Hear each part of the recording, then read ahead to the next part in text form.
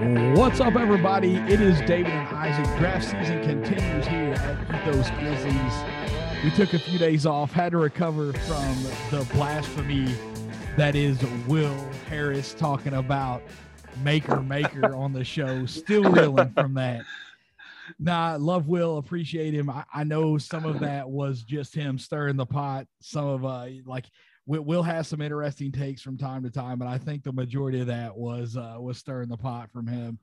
We'll definitely have him back on later on, but we're going to keep rolling. We're going to keep the ball rolling. Just a lot of prospects to try and cover and a limited amount of time. We are on the 5th day of June. The draft is 18 days away, so we're going to try and crank out as much coverage as we can and get the names out there so you've at least heard of some of these guys. And if you want to go back and listen to the show after the fact to see what we thought about them, that would be good as well. There have been a lot of rumors swirling, a lot of stuff going on. Before we jump into the 4 that we got tonight, Isaac, do you want to address any of that stuff? Dillon Brooks cleared off. He stopped following everybody on Instagram. Saw some Grizz fans kind of freaking out a little bit about that. Is it something? Is it nothing? Like, to me, yeah, like, okay, I don't know what you're going to get from it, but it's something, right? Like, it's got to be something.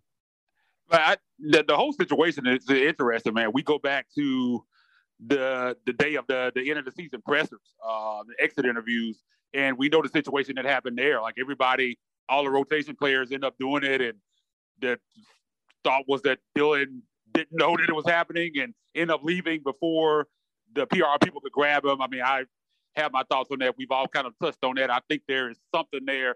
I think to blow that off is nothing. I think that's kind of crazy to think that there's nothing going on there, because, I mean, all they have his cell phone number. All they have to do is call him to come back. I mean, that's an important PR thing for the team and for the franchise. I mean, end of the season interviews, I mean, you want, especially a guy that's supposed to be the heart and soul of the team in Dillon Brooks, major piece for that team, not to be there for that. Just kind of head scratching and weird. I definitely think there's more to it than meets the eye there. With this, I don't know what to think about it, because it's not. It would be different if he just kind of unfollowed the Grizzlies players, but it seems like he just kind of shut it down. Like, he unfollowed everybody, changed his profile picture. I think he might have been in a Grizzlies uniform or in action in the picture, and he just changed it to just a regular photo of him. So I don't know what to make of that. But like I said, when I go back to that end of the season press conference, they had meetings with Zach Kleiman, and I feel like something happened in that meeting where they didn't see eye to eye, and that's kind of what happened there. That's my theory on it. But who knows? Like I said, man, Dillon is a big, important piece for this team, and I've kind of gotten this bad rep of a guy who wants to move him. I've been a Dillon defender. Like, here in the years past where everybody was rushing him out the door, man, I was one of the guys that said, man, this guy's a really important piece of this team. You move him, that changes things. But my thoughts are just team building wise and looking forward. I have an idea, and I could be wrong, that they're not going to pay him what his market value is going to be on open market next summer, especially with what they got coming down with Ja, Jaren. You're going to have Desmond Bane's extension coming up after that. You just kind of looking fiscally. It just, I don't know if it makes any sense to have another guy that you got on the books for 18 to 20 million. I mean, that's going to get tough, especially, man, you got Brandon Clark as well. It's another guy. If you bring Tyus back, he's going to be on the books. There's just a lot of money. And it just seems like he could be the odd man out. And if you feel like that's the case, I feel like if you can get something viable for you, something that doesn't absolutely kill you going to this next year, but something that could potentially help you down the line, like if you could get up into the lottery, that could be a piece that you add with Ja, Jaren, and Bane that could be a big-time piece for you long-term. And if Dillon's not going to be here long-term, I feel like that's a move that you should make. A lot of people disagree with me, and I understand that, but that's just kind of where I am on it. And it's been kind of a weird offseason with those two events happening, man. We're going to see how it plays out. I think if he doesn't get moved during the draft, I think there's a good chance that he's probably on the roster opening night. Yeah, we don't do a whole lot of promoting of Nathan Chester on the show, just because Nathan he's just weird. Like, he has some, I won't say that he is weird. I don't know Nathan on a personal level enough to say that he is weird. So, Nathan, if you happen to listen to the show, I apologize. That's not Like he has some weird stances on stuff, but he wrote an article that just released earlier in the week. And it was talking about Dylan Brooks and what happens, what the Grizzlies look like if they trade him. So he had a lot of great points in there, but at the end of the day, you can't get attached. Dylan Brooks may or may not be a core piece for this team, but you can argue that he's just a role player. I don't think in the best version of this team, I don't think that Dylan Brooks is a core piece. And so to me, it is very smart for this team to try and find value out of moving him when his value is at the highest. And, you know, he kind of struggled a little bit in the playoffs. You can argue that maybe, you know, coming out of that Utah series, that his value would have been higher then. Yeah. But you can't afford to let a guy like this walk away for nothing. Maybe that's what happens. We'll see. Maybe he signs a team-friendly deal because he wants to be a part of this, because of the relationship. But at the end of the day, that's not going to happen with everybody. You know, we talk about players signing team-friendly deals because they want to be a part of something great. But eventually these guys are going to want to get paid. Zach Kleiman has made it clear that the money that generally like handicaps small market teams was not going to be an issue. It seems like he got some sort of go ahead from ownership that, you know, they would be willing to spend the money if that's what they felt they needed to do. We will only see. It's pure speculation. There's no interviews. There's nothing concrete from the Grizzlies saying that they're going to go one way or the other. But if you're a Grizzlies fan, outside of Ja and Jaren, I don't think you can get too attached to any of these guys. This front office has been very methodical. They've been very, very strategical about moves that they made, pieces that they moved, guys that they want. They've been very good about going out and getting those guys. And so if they evaluate the talent on this team and they don't think that this guy is going to be a part of the team, they're going to get moved. And it's clear that Ja is a superstar. And I think that from what we saw, like what Jaren was able to do, you know, he was healthy for the majority of the year. He ended up playing like 78 games or something like that, didn't he? Played in, because I think even the games he missed that they were quote injury, I think they were more cautionary. We're resting guys. Yeah, it wasn't a real injury, and that's crazy, man. Because who would have thought that going into the season with his history, man, for him to be the healthiest player on the team? I think if you had took me to Vegas on opening day and told me that, man, I wouldn't have had my money on that. And so I think that's amazing. I think he proved, even though he, especially in the Timberwolves series, he was inconsistent in that series. But I think as the playoffs wore on, he proved that he's a guy that can perform on that stage. I think there were still some questions about that going into the playoffs, but I think he proved it a big way because, I mean, he had some big-time games that the closeout game in Minnesota, against Minnesota, he played really well in that game, had a big-time game, if I remember correctly, and that had some big games against Golden State. So he proved to me that he's a guy that I feel like when you get into the semifinals, you're in the Western Conference Finals, you make it to the finals, he's a guy that you can depend on that can put up big-time numbers for you. I think he proved that enough in these playoffs to make you feel pretty good about that. Yeah, and I'm not, you know, I say just Ja and Jaren. This is not me wanting to see any, you know, like I understand. I know people are going to say Desmond Bane. That's what people are going to say from listening to this right now. And yeah, so like, and I get that. I understand supporting your team, but there have been a number of different, you know, whether it was, you know, like Bleacher Report has put stuff out. There's always sites that kind of drop mock trades as the Grizzlies give up this and this is what they get in return. And I've seen just like some pure madness whenever it comes to that. And some of it is ignorance in the fact that some people are only Grizzlies fans and they only watch Grizzlies games. Yeah. And if clear. That's it, like if that's you, that's perfectly fine. You can be a fan however you want to be a fan. We're not here to police that or anything like that. But you've got to prepare yourself that outside of a couple pieces on this team, nobody's untouchable. And that, you know, Desmond Bane may creep into that. He may be one of three that is untouchable.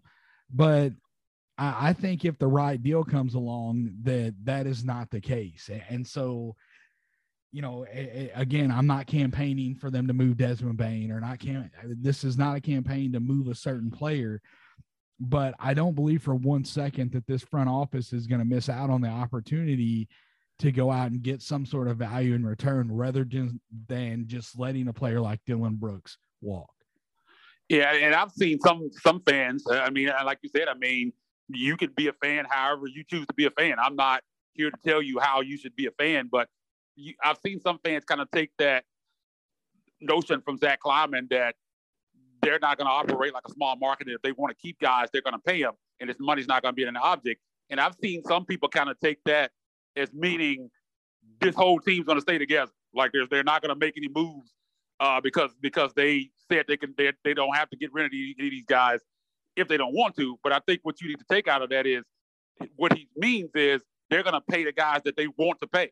That doesn't necessarily mean that everybody that's on this team is going to be here forever. Like when you mentioned possibly, hypothetically, Dillon Brooks being moved, you'll have a lot of people push back. Well, Zach Kleiman said that they can pay anybody. So your theory of they're not going to pay him at the end of next year, that's not true. Which, I mean, that's not the case, because if he's on the market 18, 20 million and they decide that they don't want to pay him that, they're not going to pay him that. Just because you can pay something don't mean that you're necessarily going to. And I think that's what a lot of people need to take out of that. But I mean, it's going to be interesting. I just think, and back to your point, and I talk about this a lot on Twitter, I think a lot of fans, and I guess it goes into the word fanatic, use their emotional attachment to players to kind of assess value. Like, you could throw out some wild stuff. Like it could be, I guarantee you, and I know this sounds crazy, I could just say Jason Tatum was on the table. You could go on Twitter right now and say Grizzlies could get Jason Tatum for Dillon Brooks and those 2 first-round picks, 22 and 29. I guarantee you, in your replies, you're going to get, you're crazy. Why would you give up a starter in Dillon Brooks and 2 first-round picks to get 1 player? Like, I mean, and that's the kind of stuff that you get. I mean, it's crazy stuff, but I mean, it's just, I guess it all goes back to how people view the game, and a lot of people are super attached to all these guys on the team, and so am I. I get it. I get that you love Dillon Brooks. I love Dillon Brooks as well, but I just understand that this is a business. Things are going to change. Teams evolve, and that's just what happens. And this group of guys, as great as it's been, the chemistry is awesome. Like chemistry that I don't know if I've ever seen on a team. All of that is fantastic. But at some point, some of these guys are gonna go in and out, and that's just how the business of the NBA works. Yeah, you still have to, just because ownership is willing to put the money out, if you want to pay somebody, you still have to be smart about it. You still have to construct your roster properly. And who knows, maybe Dillon Brooks stays and we see internal growth from the Grizzlies and they're able to get to that level next season without making any kind of big roster moves. But if I had to bet on it, I would say that's not going to be the case. Not saying that Dillon's going to be the one that is moved, but I think that it's extremely unlikely that you see this same roster coming back into next season. Obviously, you got some guys that are going to walk in free agency, but the rotation guys, I think, are going to look different next year, not just 1 through 15. Yeah, because I mean, if you kind of read the tea leaves of Zach Kleiman and at the end of the season presser, you can just kind of read that they plan on doing something. Like, I don't think they're just going to stay pat and run it back, because I mean, again, and I've said this, maybe if they do run it completely back, all these guys are back, you even re-sign Tyus and bring Kyle back on possibly a short-term deal, or I think there's been some people that hinted at maybe, which I think it would be more likely for Kyle to do this than Tyus, but maybe take a 1-year deal and overpay him for 1 year to kind of keep him here. I think Kyle would definitely be down for something like that. I think Tyus could go out and get years. I don't think Kyle kind of has that same kind of leverage. So I think if you offered that to Kyle, I think for sure he would come back. But maybe they run it back, and maybe this team is good enough with internal growth, with Zaire Williams and John taking another step, and Jaren continuing to work on his consistency. Maybe they win a title next year, and that's fantastic. But I mean, you look at the landscape of the West, it's going to be better next year. I think there's any question about it. Denver's going to have their guys back. The Clippers are going to have Kawhi and Paul George. I mean, the New Orleans Pelicans looks like Zion is going to be back, and they've added CJ McCollum. They already looked a lot better at the end of the season after that trade.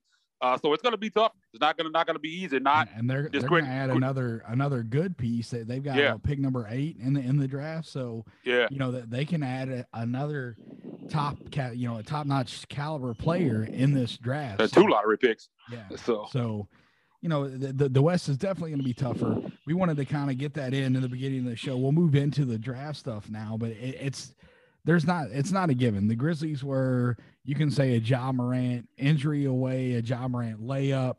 If Ja plays game 4, they close that game.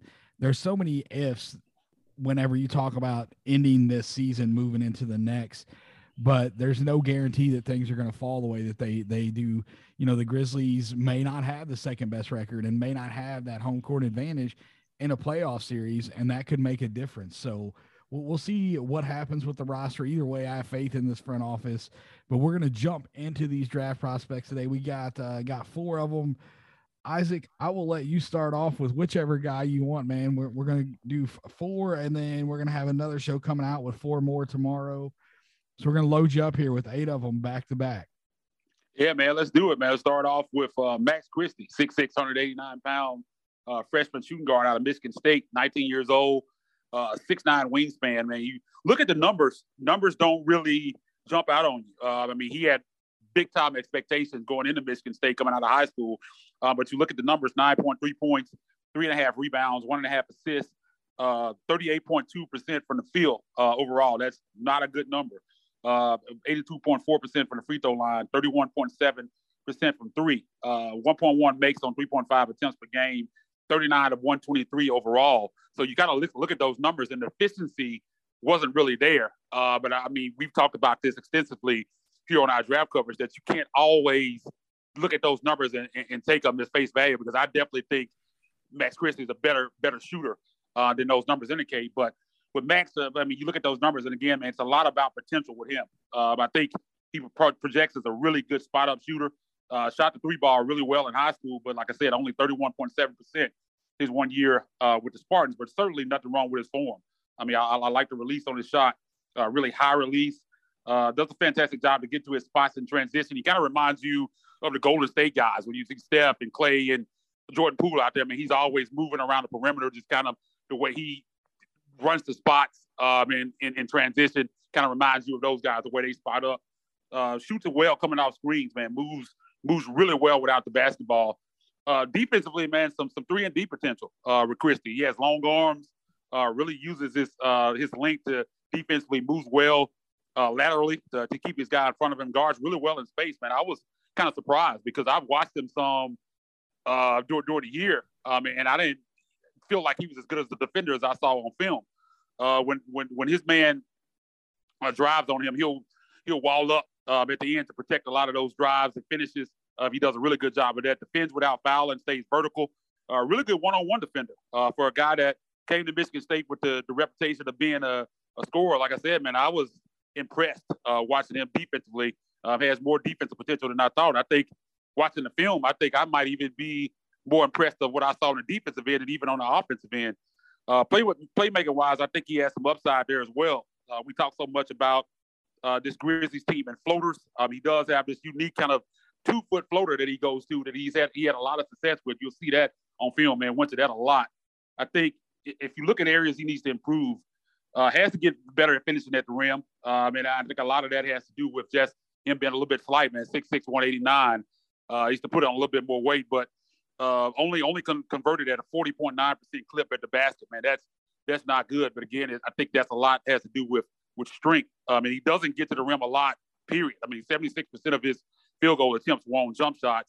So that's something that he's definitely going to have to get into the NBA, get on the weight program, get stronger. But I think he has a frame that he could put on some weight. I think he could carry some more weight and strength. So I don't think that'll be any issue. And for good as a shooter as he is, as I mentioned earlier, only shot, again, 31.7% from 3. So consistency is something that he needs to get on the jump shot. But I think it just kind of surprises me that number's that low because you watch his shot. It looks good, man. I think he projects as a guy that could be a 3, like I said, a 2-level scorer right now because he does a really good job catching, shooting mid-range and can knock down the 3 and moves really well without the ball. Got to work on finishing at the rim, man, but I like him a lot, man. I think he's a guy that has potential on both ends. I mean, if he gets stronger, I think that'll even help him defensively as well. I mean, I like him as a prospect, and he's a guy that's kind of rising up boards. He was mostly in the second round, but now you see him kind of creeping up into the bottom of the first round in mocks. And man, if he's there at 29, man, I wouldn't be upset if the Grizzlies took him at all. I mean, I think he's a guy that projects. He's probably not a guy that jumps into the rotation next year. You'll probably see him in South Haven. But I love his scoring potential and his potential defensively on the ball, man. I mean, I saw some good stuff on film from him. Yeah, I really like his point of attack defense. He has that, the plus wingspan to be very disruptive as a point of attack defender. You mentioned him staying vertical, and I think that's what's key. When he does get kind of beat off of the dribble, he's able to recover laterally and not commit those fouls. I'm not concerned at all with the shooting percentages at Michigan State. His form is crisp, man. His release is smooth. There's not a lot of wasted movement in it. We've talked about a number of different guys already in this draft class, and I would say that his form is probably the purest out of anybody that we've covered so far. And we got another guy that we're going to talk about tonight that's probably right there with him. But I had good form, quick release, no wasted movement. Worried about consistency, obviously, a little bit with that 31% at Michigan State. I like his ability coming off of the screens, moving. He doesn't have to be square when he jumps. He's able to adjust his body and get his shoulder square when he gets in the air, and that's going to create separation for him coming off of those screens. I really like his ability to do that. Sometimes you see guys kind of like fade with their jump, and he is able to plant that foot and go up and kind of square, and really, really like that from him. We talking about Dillon Brooks earlier in the show and how he is the Grizzlies' best point of attack defender. If they are moving on from him, you're looking at guys that may or may not be replacing him. And with, 6'5", 6'6", and a 6'8" plus wingspan from Max Christie, he's a guy that could definitely develop into that. But I don't know that I'm all that concerned about his ability to finish at the rim. I know that that's something that you like to see a little bit better, but there are plenty of guys in the league that I think have success without ever really being able to get to the rim all that well. I think Clay's a guy like that does finish at the rim a lot. As he has progressed throughout his career, he has gotten better at taking guys off of the bounce, but he's primarily a jump shooter. I don't have his stats up to look and see what they are as far as like his jump shot to, as far as getting the difference between the two. But he's a guy that doesn't finish at the rim a lot. And so, Christie has got, that smooth stroke, the catch and shoot. His catch and shoot ability is fantastic. You see plenty of film of him knocking down threes out of the corner in a catch and shoot situation. So I like that. Just a guy I feel like would pair really well with Jai. He's going to be able to play off the ball and move and run around and create space for himself. So, excuse me. I like him. I didn't know a whole lot about him before, Isaac mentioned that this is the guy that he wanted to cover. And I saw an interview from him at the combine, and they were asking him if he was going to stay in. And he said, yeah, I'm going to stay in. I'm confident in my ability, and it's going to carry me into the next level, and I'm going to be productive at the next level. Paraphrasing, he didn't say that exactly, but I like the confidence from him. And then after going in and watching film on him and watching him on the defensive end, because that's one of the biggest things for me. Whenever I'm watching a guy, if they're not at least a serviceable defender at the college level, I worry about what they're going to be able to do at the NBA level. And that is something. Serviceable is not a term that I would use to describe Max Christie. I think that you could already say that. I wouldn't say elite at this point, but he's a good defender, whether it's help defender or point of attack defender. He can do either one. Yeah, and breaking news here, like this is off topic, but Utah Jazz head coach Quinn Snyder is stepping down. That just came across the wire, so breaking that news here. But back to Max Christie. One thing that I forgot to mention is the defensive versatility. Like, I think he has the potential to guard the 1, 2, and 3. I mean, you talk about that length, and there were times where I saw him switched on the point guards, and he did a really good job against them. And that's what you want in today's NBA, man. You need that switchability and guys that can guard the 1, 2, 3 and shoot the way he can. I mean, like I said, man, I was surprised. Like, I've watched a little bit of him throughout the year watching some Michigan State games, and I didn't know he was this good of a player, man. I know he can shoot the basketball, but I was really, really impressed at what he does on the defensive end and how far along he is there. And again, man, I just think he could continue to get stronger, man, but I think he could be an excellent 3-and-D player. And definitely, I think he's definitely an NBA rotation player. And I think I can see why he's moving up draft boards. I think he had some good stuff at the combine, and that's kind of what you're seeing there. But he's creeping up to the bottom of that first round. So, man, you're sitting there at 29, man. He's there, man. He would definitely be on the list of guys that I would look at for the Grizzlies. I think he'd be a great fit.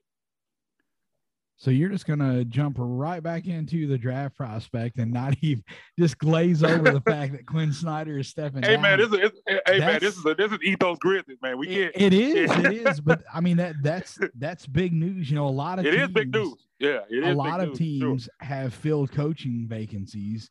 To my knowledge, the Charlotte Hornets have not announced a replacement for Borrego. Is that correct? No, they have not. So I don't know what's going to happen. I like Quinn Snyder as a coach. That the situation in Utah, I think it's time for a change out there.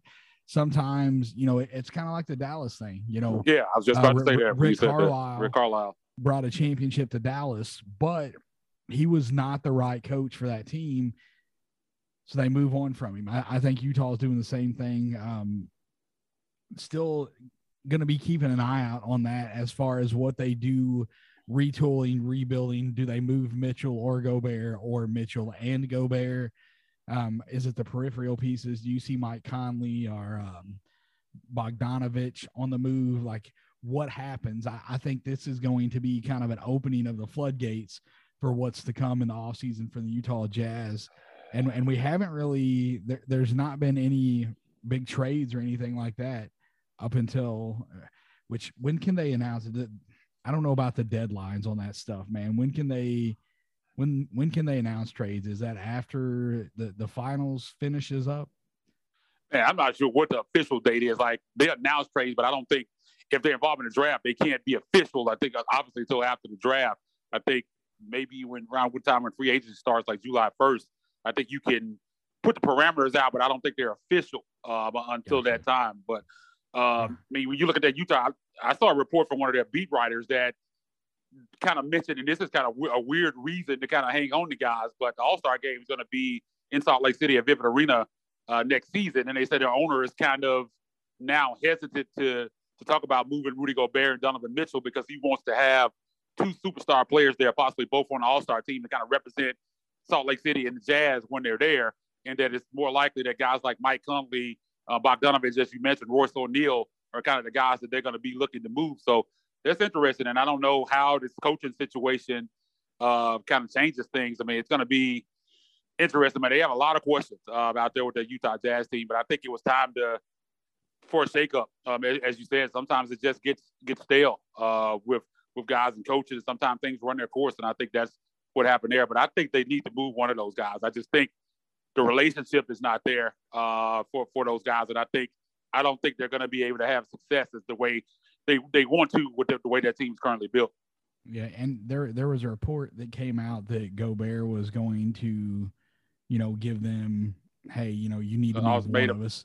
Yeah, and so if that was in fact he denied the case, it, but yeah, it's. Man, I don't know. Like, that can get real ugly. Like, if you keep them two together, like, what can that end up doing to your team? What can it do to the chemistry of the locker room? Because people are going to pick sides. You know, so some are going to be on Gobert's side, some are going to be on Mitchell's side. And, yeah, that just sounds like an accident waiting to happen out there. But we'll jump back into the draft prospect. But that's big news. Going to be interesting to see if Schneider takes the year off and then comes back next season, or if he goes in to an assistant role on somebody's staff, or, you know, moves into another head coaching job, something, you know, with that young team out in Charlotte. I think he's a guy that could do a pretty good job there. 100%. I think, so. Yeah, if they could get him, I don't think there's any question that they take him, because I think he's a really good coach. I've always going in press conferences when the Grizzlies were playing Utah in a series. I mean, listening to him, I mean, you could just tell how smart he is. I mean, the way he breaks down the game. I mean, he talks really eloquently. He understands the the matchups on the other team, and that way he breaks down the players on the other team. Man, he's a really, really good coach, really well prepared, and runs good stuff, man. So any team I think would be lucky to have him. So it'd definitely be interesting to see if he sits out a year or he wants to jump right back in, man. I mean, because I think with his credentials, I don't think he'll have any problem getting a job if that's what he wants to do. Yeah, no doubt. There are tons of staffs that could benefit from having him on the bench. And, again, if he wants a head coaching job, he definitely deserves. I'm not a massive fan of the retread of guys that have, you hear Mike D'Antoni's name. I hate that. Like, I don't understand how he continues to come up every year when there's an opening. You always, at some point, you're going to hear Mike D'Antoni. I'm like, how many chances is this guy going to get? Like, I counted, I think it was like 7 different teams that he's coached. I looked at it one time, and somebody asked me, like, how many teams he won, how many teams he coached, how many championships does he won? Power. He's had I know, and it hasn't won any championship. His style of basketball does not translate in the postseason. He's got if you want a regular season coach, he's phenomenal. He will get you wins in the regular season, but he just cannot seem to do it in the postseason. You can, point to a number of different things as to why that is the case. But, defense. Yeah, like you can't run your guys that much and expect them to hold up over the course of the year. I think that's really what it comes down to. But we'll jump back into the prospects here after we get derailed a little bit. Did you have anything else on Max Christie before we moved on? No, man. I just think, again, man, a guy projected now probably late first. I think he ends up in the first round, man. And again, I think somebody's going to get a really good player. Again, I don't know if he's a player that would step in for the Grizzlies. I think there are a couple guys that we've kind of talked about that could be there at 22 or 29 that might be able to crack the rotation depending on what happens, especially with Tyus and Kyle Anderson that could crack the rotation if they were drafted by the Grizzlies. Max might be a guy that's going to spend some time down in the G League. But again, man, I think he projects as a really good player on both ends, man. I really like him, and he's a player that I like a lot more now that I've watched the film that I liked before. Yeah, same for me. Like I said, I didn't know a ton about him until I started digging in and watching film. So, it was good. Supposedly a high character guy too, from what I've heard. Yeah. That's this front office seems to value that quite a bit. So we'll see what happens with that. The next guy we're going to go to, Yannick Sosa. He is a 6'11" big from the Republic of Congo, and you guys may give me a little crap on this one because if you go down the boards, like he's not even listed on Tankathon, and he's on there. He's on there. He's at I think 54. I want to say. Yeah, he's on there. He's right there before the forfeited picks. 49. I'm sorry, I overlooked. Yeah, I knew he was on there somewhere. Yeah, he's way down the board. I got to tell you why I like this guy so much. He just started playing the game 5 years ago. Yeah. Extremely raw prospect. So there are a lot of things. If you watch film on him, you're going to see some holes in this game. You're going to see some things. You're like, why are you even talking about him? Now, I'm talking about him because of his motor. He is every bit of film that I watched on him whenever I started – I found him, just kind of scrolling through. I don't even remember if I saw him. I look at so many different big boards. I don't remember where I saw his name first, but I just clicked on him because he was a big. I'm like, oh, let's see what's up with him. And so I start watching film, and Rafael Barlow, he's been on the show with us. He was on last year. He had initially projected, he's like, I think that Sosa has first round talent. And I don't disagree with that. I don't think that he's going to make it into the first round. I don't think they're going to draft him in the first round. But you look at his size, his athleticism, and his ability to do things that he's doing right now, having only been playing the game for 5 years. He's going to be, I think, 19, 20 on draft day. Let's see. I can pull it up here. He's only 18. He actually just turned 18, I think. He'll be 18. So he will on draft day, won't even be 19 super young. On draft day. So he's a guy he can score in the post. He's athletic, super strong finisher at the rim. Again, I mentioned his motor. It seems like he's always on 10. Always on 10. He's an elite shot blocker.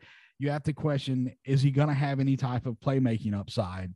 that's something that I think comes with time. You get him in the right situation, the right coaching situation where you can teach him the game. I think that will come around for him. He can't really face up right now. He has no type of face up game, and he needs to add some weight. But I absolutely loved, like, when OKC was, that they had that team together with Russ and KD and all of that, and they decided to pay Serge Ibaka. I loved Serge Ibaka's game back then. He was a guy that I absolutely loved. And I think that Sosa is very, very similar in that, for, like, I think that the body type, the ability to block shots, the things that he brings to the game, I think that he could be a Serge Ibaka type player. Yeah, man. I love some things that I saw from him on film. Like you said, super, super raw, super young, only been playing basketball for about 4 or 5 years. And I think if you see some of the things he does and you put that in perspective, that shows you why you'd like him. But he sets really good screens. He really, really finishes well at the rim out of the pick and roll. High energy, like you said, man. High motor bounce, just athlete. I mean, I think that's what I wrote down on here, man. I mean, you can just see that on film. Just jumps off, man. Open floor, runs like a gazelle, man. I saw some times where he actually took the ball off the rim and pushed the ball up the floor. And you don't see many 7-footers that can do that, man. So I like that. Big time rim protection potential. Uses incredible length to block shots. He obviously needs to get stronger at 6'10", 6'11", 195 pounds. But I mean, I think he's a prospect. You see down at the draft, Grizzlies have that pick sitting down there at 47. Man, if you want to take a guy with high upside, I think this guy is one that you could take that could really pay off for you in the long run. I mean, like, again, man, super, super raw. I mean, you look at his numbers. I mean, not much to play because he barely only played. I mean, he only played 10.4 minutes per game. And you kind of talk about these young guys in Europe. A lot of times they don't get the minutes. The older guys in Europe get the minutes, and these young guys, even though they're super talented, they just don't play them. And you see a lot of these guys get drafted, especially the ones in the second round, and you look at the numbers and you haven't watched them. You like scratching your head, like, why are these guys even going to the NBA? Like you said at the top right there, like some people might clown you for this when looking at his numbers, but you have to dig deeper than that, man. When you watch the tape, you just see a lot of things on tape that you really like for a kid this young, for that defensive potential. And again, man, I think he finishes at the rim well. I think he's going to be really good in the pick and roll, and you just like the energy, the motor.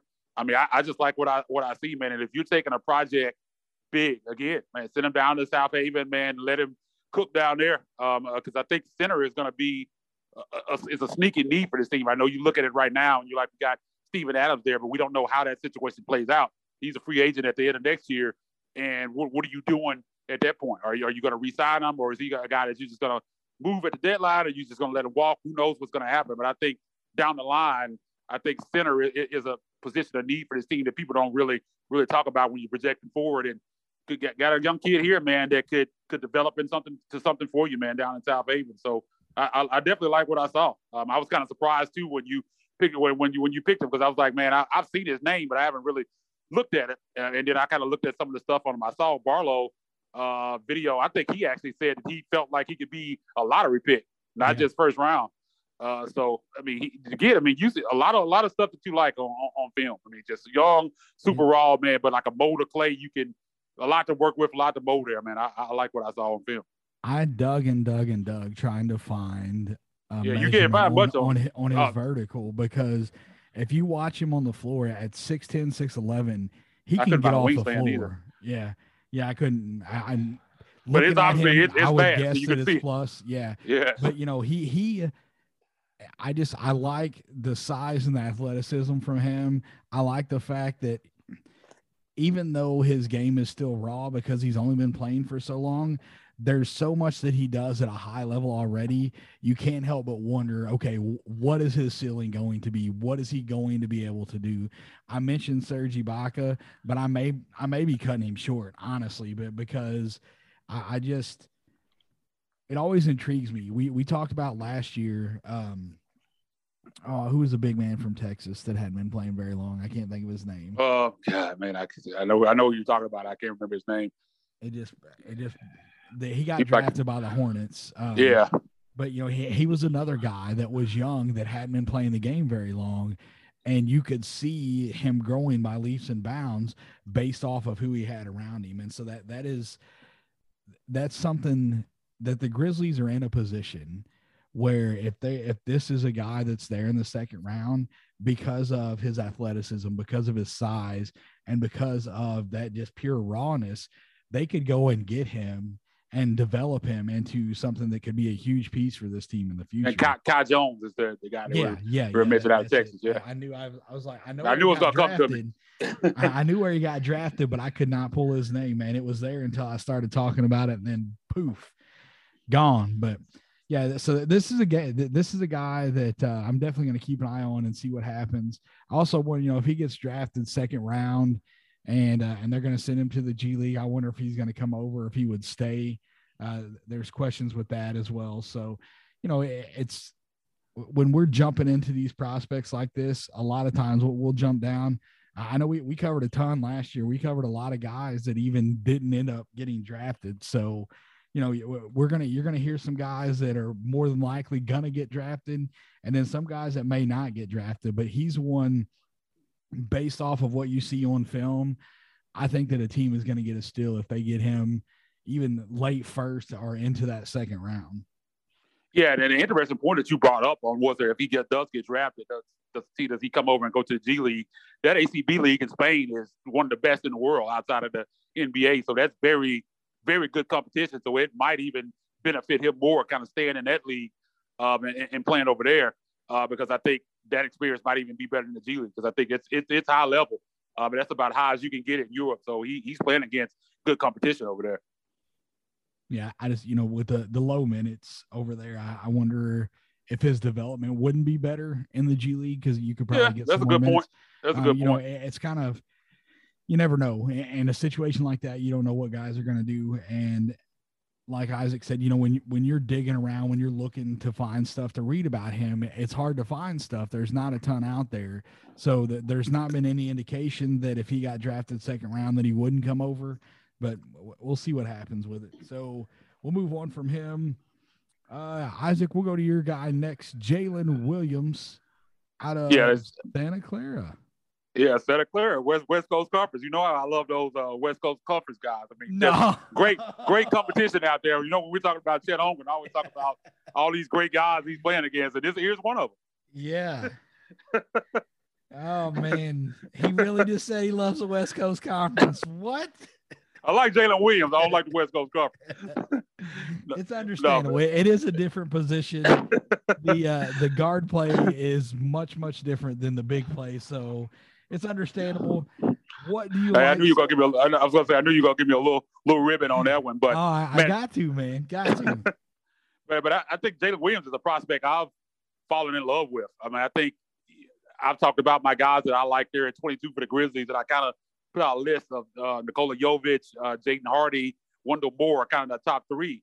But I think Jalen Williams surpasses those guys. I think if Jalen Williams, which you got to look at Tankathon, he's down there at 30, but I think most mocks have him up top 15, top 18 now. I mean, he's a guy that really shot up boards at the combine, that some good measurements, I think, played well at the combine, did some really good stuff out there. Man, he's shot up boards. I think I've seen him as high as 13, 14, 15 on some of these mocks now, but 6'6", 209, 7'2" wingspan, junior small forward out of Santa Clara, 21 years old, so a bit of an older guy coming in, some experience, man. You look at the numbers, 18 points a game, 4.4 rebounds, 4.2 assists, 1.2 steals, 80.9% from the free throw line, 51.3 field goal percentage, 39.6 3-point percentage. That's 1.3 makes on 3.2 attempts per game and 42 of 106 overall. So you look at that stat line, and it shows you right there, man. He's a stat sheet filler. I mean, he does a lot of things for you. Kind of reminds you of Kyle Anderson here with the Grizzlies, but I think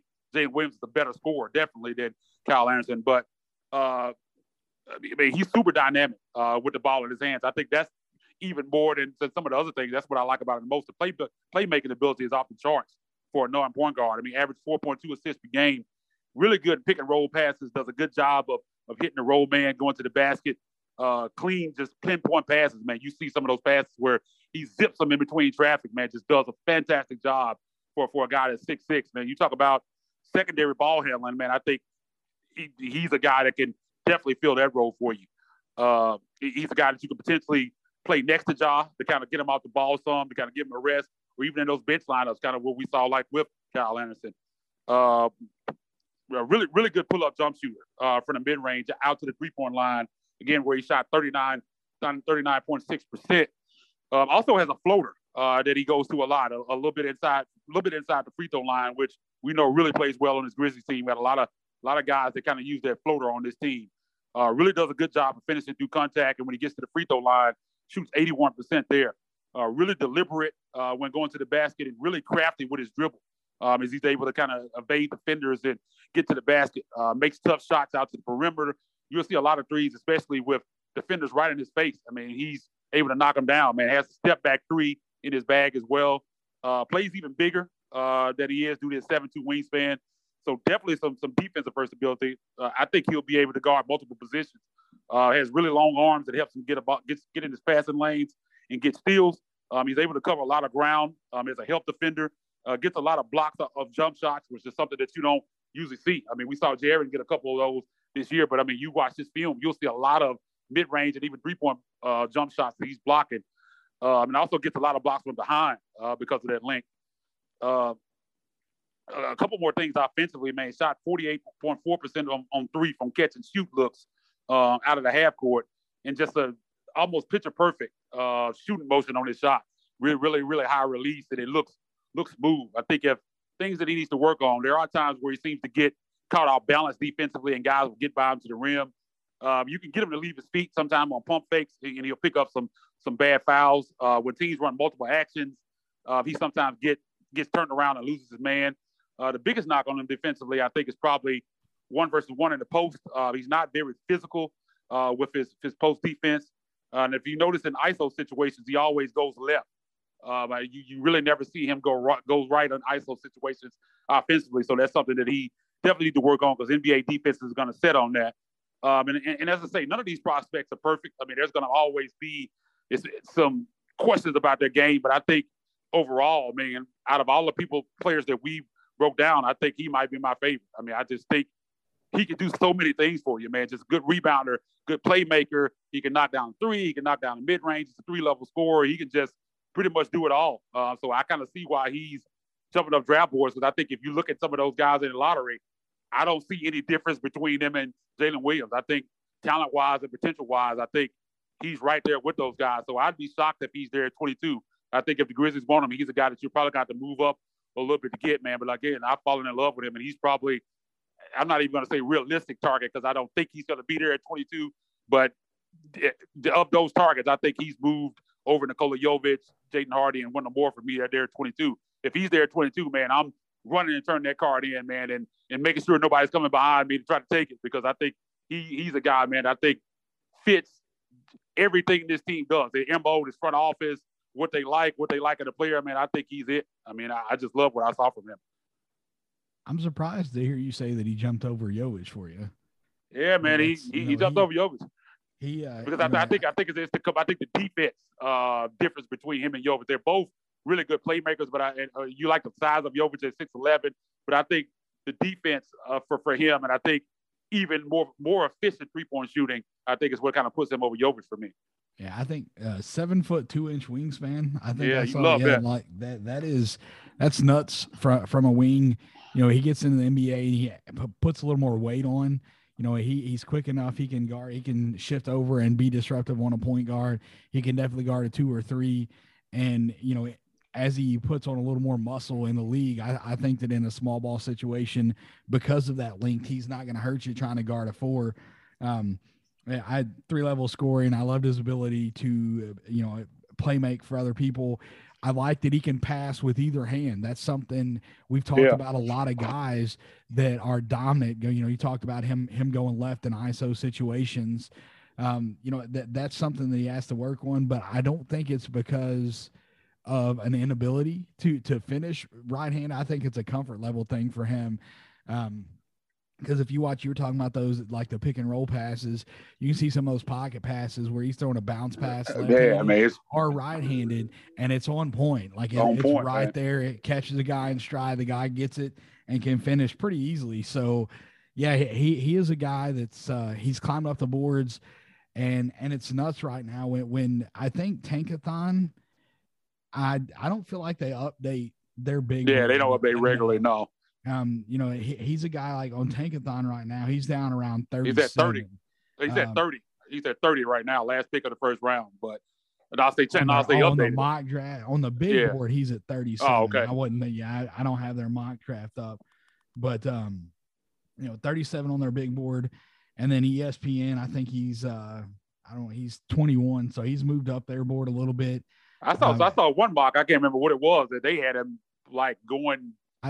15 or somewhere in there, 14, 15. I'd have to look at the pick. Yeah, I saw him going somewhere in that like 13 to 17 range. Yeah, in a couple of places, and that's not, you know, that's not absurd. He has the talent, he has the game. You know, like you just look at age. I wonder if that's not the reason that you don't see him further up the board. Yeah, 21 years old. He's going to be 21. Looks like just over 21 on. He just turned 21 in April.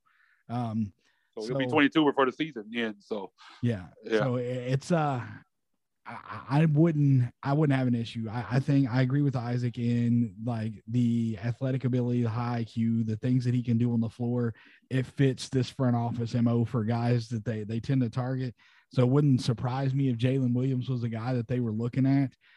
Be careful when you are looking these guys up. There are 2 Jalen Williams that are kind of first round, and we're actually going to talk about the other Jalen Williams a little bit later on, not on this show, but I think we're talking about him on our next show. We didn't want to confuse you too much. He is a big out of Arkansas. This Jalen Williams is the guard out of Santa Clara. So when you're looking them up, make sure that you don't confuse the two. It's easy to do. The spelling is a little bit different, but yeah, what Jalen Williams in Santa Clara is Jalen, and Jalen Williams in Arkansas is Jaylin. So a lot of good stuff from him, man. I really, anytime that a guard is 6'5" or taller and they have a 7 foot, man, 7'2" wingspan, man, that is nuts.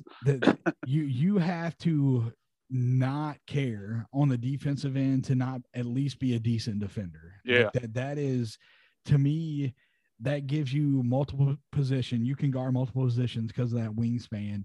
And so disruptive. I like his grit too, man. There were plenty of spots in film where you can see him knocking the ball loose, and then he's diving on, like Marcus Smart, kind of getting after the ball when he knocks it loose. He's diving on the floor. And again, when I'm mentioning players, I'm not necessarily saying that I think that this is who these guys are going to be. I'm thinking if you're thinking the same person I'm thinking. Let's see. Yeah, like I like him. I like him a lot. We'll see. I promised myself I would not fall in love with guys in this draft because I don't want to go into the draft on the 23rd and the Grizzlies take somebody that I wasn't expecting and have the letdown that I had last year. Yeah, man, that was guys were on the board because that was tough, man. In the moment, man, I was not happy. Like it's one of the guys that follow us. I can't remember his name. I think it's Must See DC maybe. Is his name on Twitter? I mean, he called me out like how I was upset. He was watching the whole mock draft video. I was like, man, what you doing watching that, man? Yeah, man, watching last year's mock draft 4K. video. It's okay. 4K. I was not happy either. Neither one of us really happy. And you know, it's easy in hindsight to be like, you know, but we're only 1 year into it. We'll see what happens with the other guys that came off the board. You know, Moody didn't get a ton of playing time, but when he did play in Golden State, he was effective. And then because of the guard situation in Charlotte, Bouknight played the majority of his time in the G League for them. So I think that you see that change this year. I think that he's going to get more into the rotation. I would be surprised if he's in the G League again because to me, he's got way too much talent to be playing down there. So our last one for tonight is a name that if you are a Grizzlies fan and a Tigers fan, you're going to be very familiar with him. And Isaac, I've got notes on him, but because you cover the Tigers, I'm actually going to let you lead off and tell us what you think about Josh. And is he didn't play that many minutes for the Tigers. but you see him as a name that's climbing up the draft boards. What did you see from him playing for the Tigers? I know in the games that I watched, when he was on the floor, he was a positive impact player. He was a guy that made high IQ plays.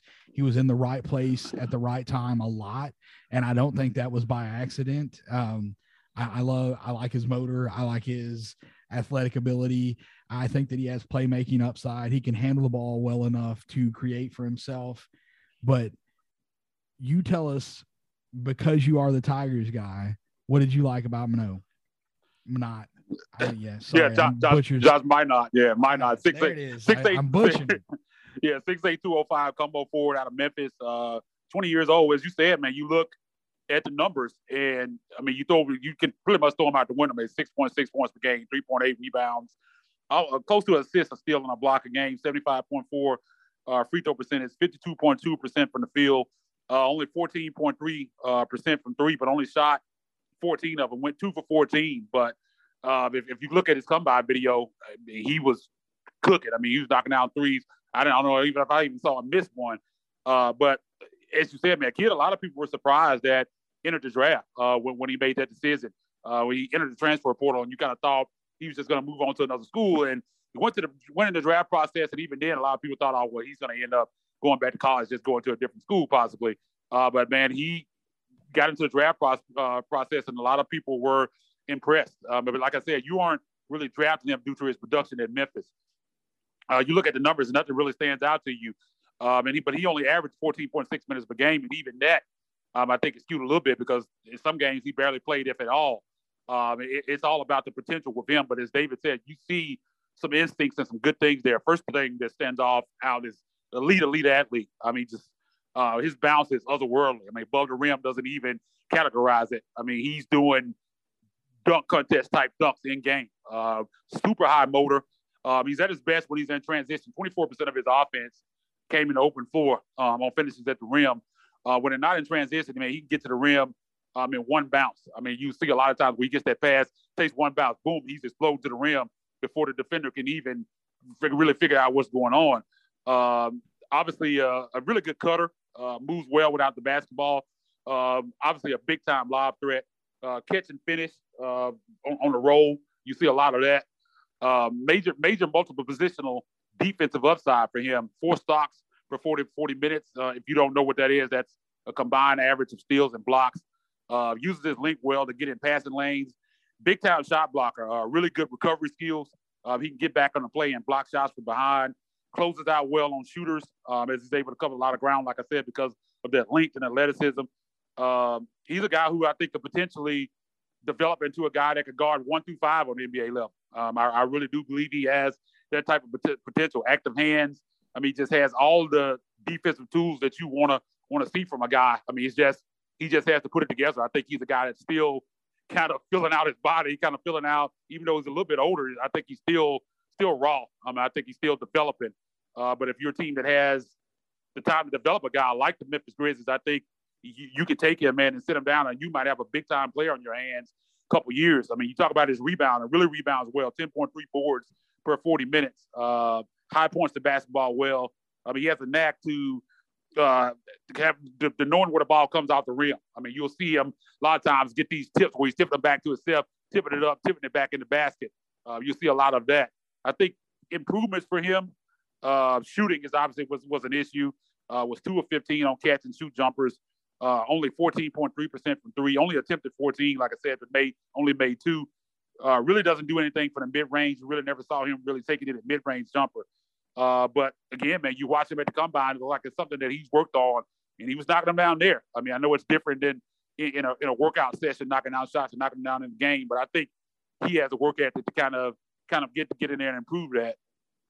I think turnovers were an issue. I think his turnover rate for his usage was pretty high. I mean, that's something that he has to work on. And another thing that I noticed watching him throughout the year is he's super emotional. And I think that can be a good thing. It can sometimes be a detriment. And I think it was to his detriment at times. He gets in his head. You'll see him talking to himself. And if he gets a foul, he gets upset. And sometimes it affects his body language. And when he gets on the other end, he gets super in his head. Like, he's super emotional. He wants to. You can tell that he wants to be good so bad. Anytime he makes a mistake, he's really, really down on himself, and it can affect his play going forward. And that's something that definitely you get in the NBA. You want to work on that, man. But a lot of tools. I mean, elite athleticism that you can't teach. And that size, that length. Again, I think first utility guard 1 through 5. I mean, those are the kind of guys that you need in the modern NBA. Just got to continue to work on his offense.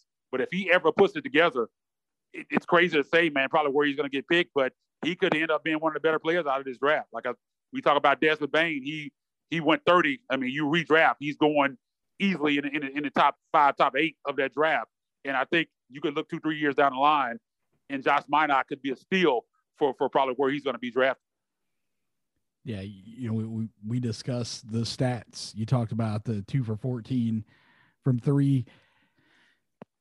I look at the free throw percentage, right? 75% from the free throw line. Yeah. And not that is always 100% accurate, but if a guy has a stroke to shoot a decent percentage from the free throw line, you think that they can probably extend that out. And you go back and you watch him shooting, and I had it up, and I don't know why in the world I done this last time that we were here too. I closed it, but you know, he was the guy that was lighting it up when at the combine shooting the ball. So that was a big concern, was 2 for 14. That's not many attempts. Is that because he can't do it, or because of his ability to get to the rim that he just didn't do it? So I think that he can. I think it's there. I think it's in him. I think that he needs to improve his handle. That's one thing for me. Like, you watch him bringing the ball up and down the floor for the Tigers. I think that's where some of those turnovers come in, is like he just kind of dribble the ball a little bit too high, and guards with quicker hands are going to be able to strip him. But because of the frame, I think that you take a shot on a kid like this, because that the frame, the athleticism, and the fact that he, you know, defensively, he puts himself in the right spot a ton. How much of the questions that are coming in on this kid are because of the level of talent that Penny Hardaway was able to recruit to the Tigers this last season? And, you know, you talk about Amani Bates, like he was the number 1 kid in his class. And, you know, Penny was able to get him to Memphis. Jalen Duren was another top recruit in that class. Hardaway's able to get him to Memphis. And so the names around him coming in kind of overshadow him a little bit. But I think that he has just as much upside out of anybody that was coming out of that team. Yeah, I don't think there's any question about that. And a couple more notes. During the season at Memphis, when on his jump shot, it looked, his form wasn't great on shooting threes, but watching that combine video, it looks different. I mean, it looks like he's worked on it. It looks a lot smoother than he did when he took those threes at Memphis. And you talk about that playing time. I mean, it's tough for a kid, especially a young kid, a freshman coming in that's playing sporadic minutes. Like, there were times in the season where he was all the way in the rotation. There were times where he was all the way out. There were times where he would only play spot minutes. And that's tough, man, being a freshman coming in on a super talented team and just night in and night out, not knowing when you're going to play, when you're going to get your minutes, or are you going to start? Because I think he even started some games. I mean, it's just super erratic for him throughout the year. And I think that's kind of one of the reasons why he decided to move on, man. He's taking a chance on himself, and looks like it's going to pay off, because I think there's even a possibility that he gets taken at the bottom of the first round. And when this thing started off, he wasn't even on boards at one point. So, I mean, he's, again, man, upside with him. And if you're looking for upside play, he's one of the best in his draft. Yeah. I think that you look at teams that are in a position where they don't have to hit a home run, like they don't have to have a guy right out of the bat coming into this draft that's going to come in and compete for rotation minutes, be effective day one. And there's a number of those teams that you can look at, and he would be a great fit. He'd be a guy, you know, you're looking late in this first round, the San Antonio Spurs at 20. They don't necessarily have to have a wing that comes in and produces day one. The Nuggets at 21, the Grizzlies got 2 picks in the 20s. The 76ers are another team that have that depth. Maybe they need a little more production right off the bat, but Milwaukee is a team that could take a chance on him. 26, the Dallas Mavericks. That they need a little bit of depth, but I think at that point in the draft that they're not going to be looking at a guy that can come in and compete year one. Miami, I think that Miami would be an interesting fit for him because of their ability to develop talent. I think that would be somewhere late in the first round. That'd be a fantastic fit for him outside of Memphis. Obviously, wouldn't mind keeping him here in Memphis, but it is what it is. That's we're just going to have to watch and see how it plays out. We've said on multiple occasions we don't expect Memphis to make all three of their picks in this draft. We expect them to, package them up, make either move up, move out of this draft, get future assets, something of that nature. We're getting closer, 18 days away from the draft. We will wrap this episode up. We appreciate you guys tuning in. Isaac, I'm wrapping it up, and I didn't even ask you, man, you got anything else before we get out of here on these guys? No, man. I mean, it's just like I said, man. 18 days before the draft, man. It's coming quickly. It's gonna be here before we know it, man. And again, man, I love this time of year, man. I love jumping on here with David and discussing these draft prospects, man. It's one of my favorite times of the year, breaking these guys down. And a lot of times, like you said, man, watching film, you learn a lot of new things about these guys. Like some of these guys, being a guy that with rivals that watches a lot of college basketball, I feel like I have kind of a good read on these guys, and I'll start looking at film and be like, man, he's better than I thought, or he's not as good as I thought in certain aspects. So that's what I really love about that, man. I love breaking down film and watching these guys, man. So it's super fun, man. And again, man, we're going to try to get most of these guys in. I think last year we probably got 70 guys in, man. We probably talked about probably 10 or so guys that didn't even get drafted. So we're going to try to do that again here. We might not quite make it to 70, but we're going to try to get there. Yeah, for sure, man. I think that the biggest thing for me that I've taken is when I'm watching a specific player, like if you're just watching a college basketball game, there are going to be other guys on the team. So if you're watching the Tigers this year, when Amani was healthy, he was a guy that you were keeping an eye on. Jalen Duren and what he was bringing to the floor, he was a guy that you were keeping an eye on. There were a number of different guys on that Tiger team that you were watching that, Minot was just not a guy. Not that, when he was in there, not that you were not watching him, but you were not focusing on him necessarily. And when you get into this prospect breakdown, man, you're focusing on what these guys are doing off the ball, what they're doing on the defensive end, and it allows you to lock in on that player and see some things that you wouldn't catch in a live game because you were looking at other guys. So I love that about this. It's helped me grow as, somebody that's watching the games and doing this podcast. So I love that for sure. Yeah. Excuse me. Definitely. I think, again, man, you learn a lot about these players. And again, man, I love to kind of, when we talk about these players and you look forward as they progress and you kind of remember kind of what our thoughts were on them a couple of years ago. I like to follow these guys, like a lot of guys that I probably normally wouldn't have super interest in. I become interested in them because you break them down and you kind of have thoughts on what they're going to be and what they're going to do. And it helps you to kind of watch those guys long term and see if they pan out or they don't pan out.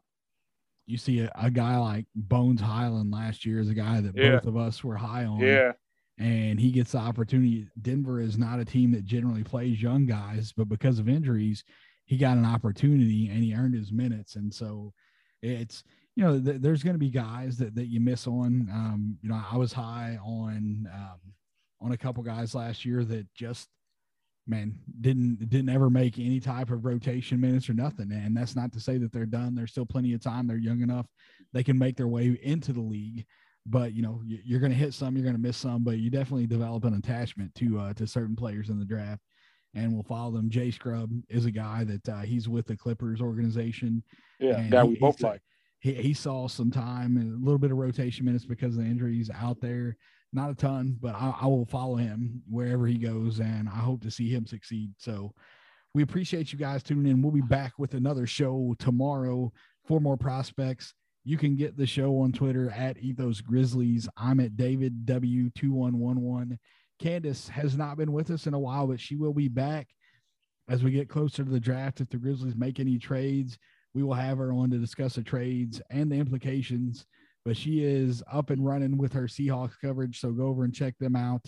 They are at Ethos Seahawks. She is at Candace H901. Isaac's going to let you know where you can find him and get us out of here.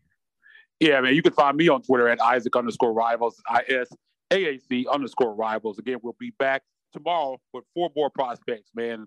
Fast and furious, man. Rush to the finish, man. We're going to get as many prospects in as we can for you, man. Get you familiar with these guys, so you'll be watching the draft and hopefully informed all the way down to 60th pick, man. We're going to try to do that for you at these those career picks. So make sure you keep it locked right here. And until tomorrow, we go.